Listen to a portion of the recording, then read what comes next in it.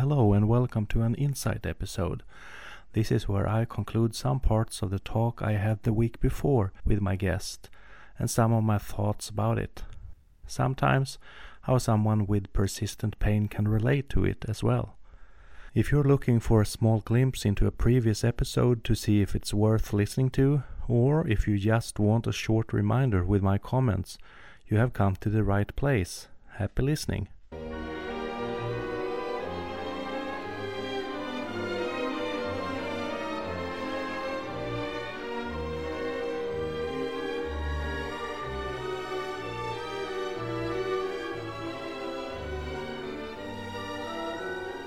Today, I really don't feel like talking as I used to do.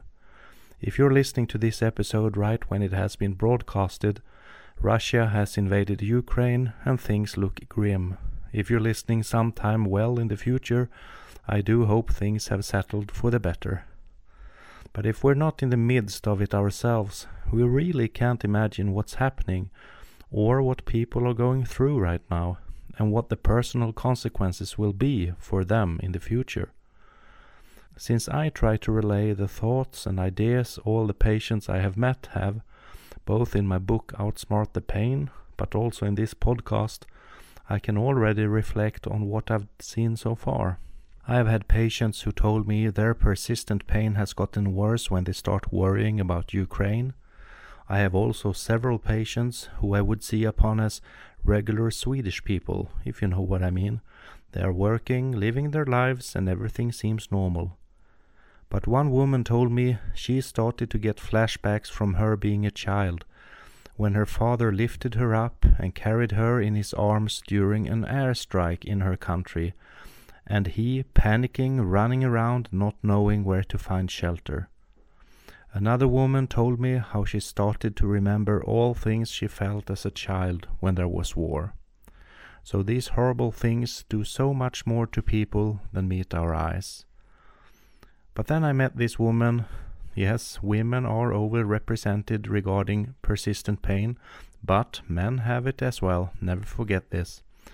I met this woman who said that when she started worrying about the war in Ukraine and felt how it could affect both her mood and brain, she reverted to the tactics she is using in all different aspects in life.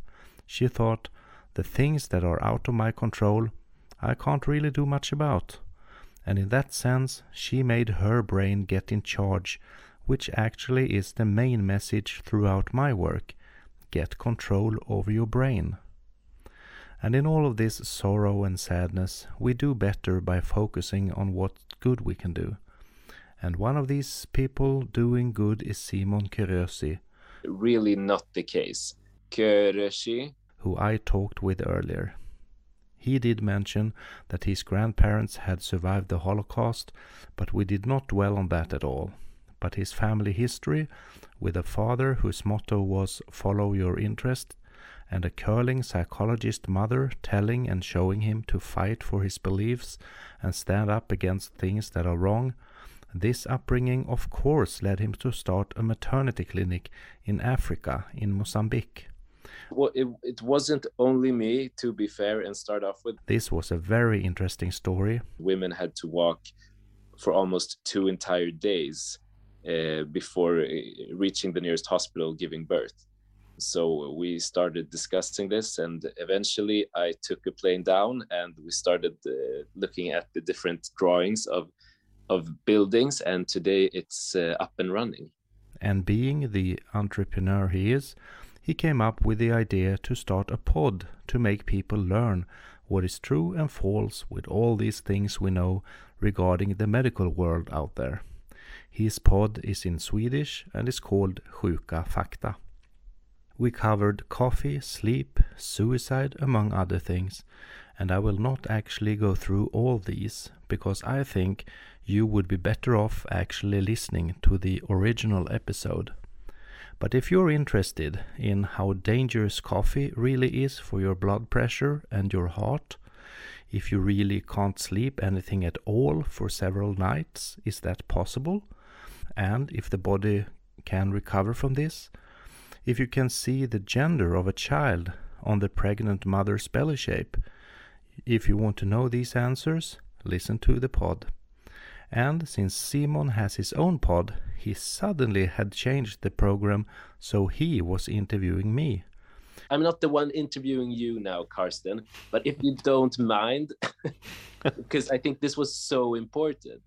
And listeners might also hear my interest in changing behavior amongst patients to facilitate the system. We talked about pain, and the sick facts he uncovered was how misunderstood pain is even among healthcare professionals, and that you actually should be physically active when in pain and not avoid the things that do hurt, generally speaking. As for me, I am always so very impressed by people who have the energy to do things I would only read about while sitting in the sofa with a bag of candy. I think Simon's work can encourage anyone, and why not follow his advice? Follow your dream or passion, and if pain has stopped you from this, see if you can approach this in any other way. A few episodes from this one, we will actually talk to Kattis, who is a woman who had this dream to become a very good skier participating in the Olympics. The Olympics, it was my biggest dream. And at that first accident, it was a parachute accident, I crashed to the ground really hard, and the dream crashed as well. A back injury stopped her, but she is still involved in the ski medals during the Olympics. How is this possible? And what is her advice to anyone out there in pain? Be sure to tune in and listen to her. It sounds like a perfect idea. But next week we will meet a British pain doctor who has some really interesting things to say. And this is not only for people with pain. I am sure everyone out there would think this is of interest. And to be honest, I love just listening to his British accent. Well, yeah, it's amazing how you pull out the punch just at the end, just when I'm thinking. I say this like a broken record. I am happy that you are listening to me, and I hope you continue to do this. But please, tell your friends and do this social media stuff, telling your followers to do this as well. Outsmart the pain for everyone. Take care, and I'll talk to you soon.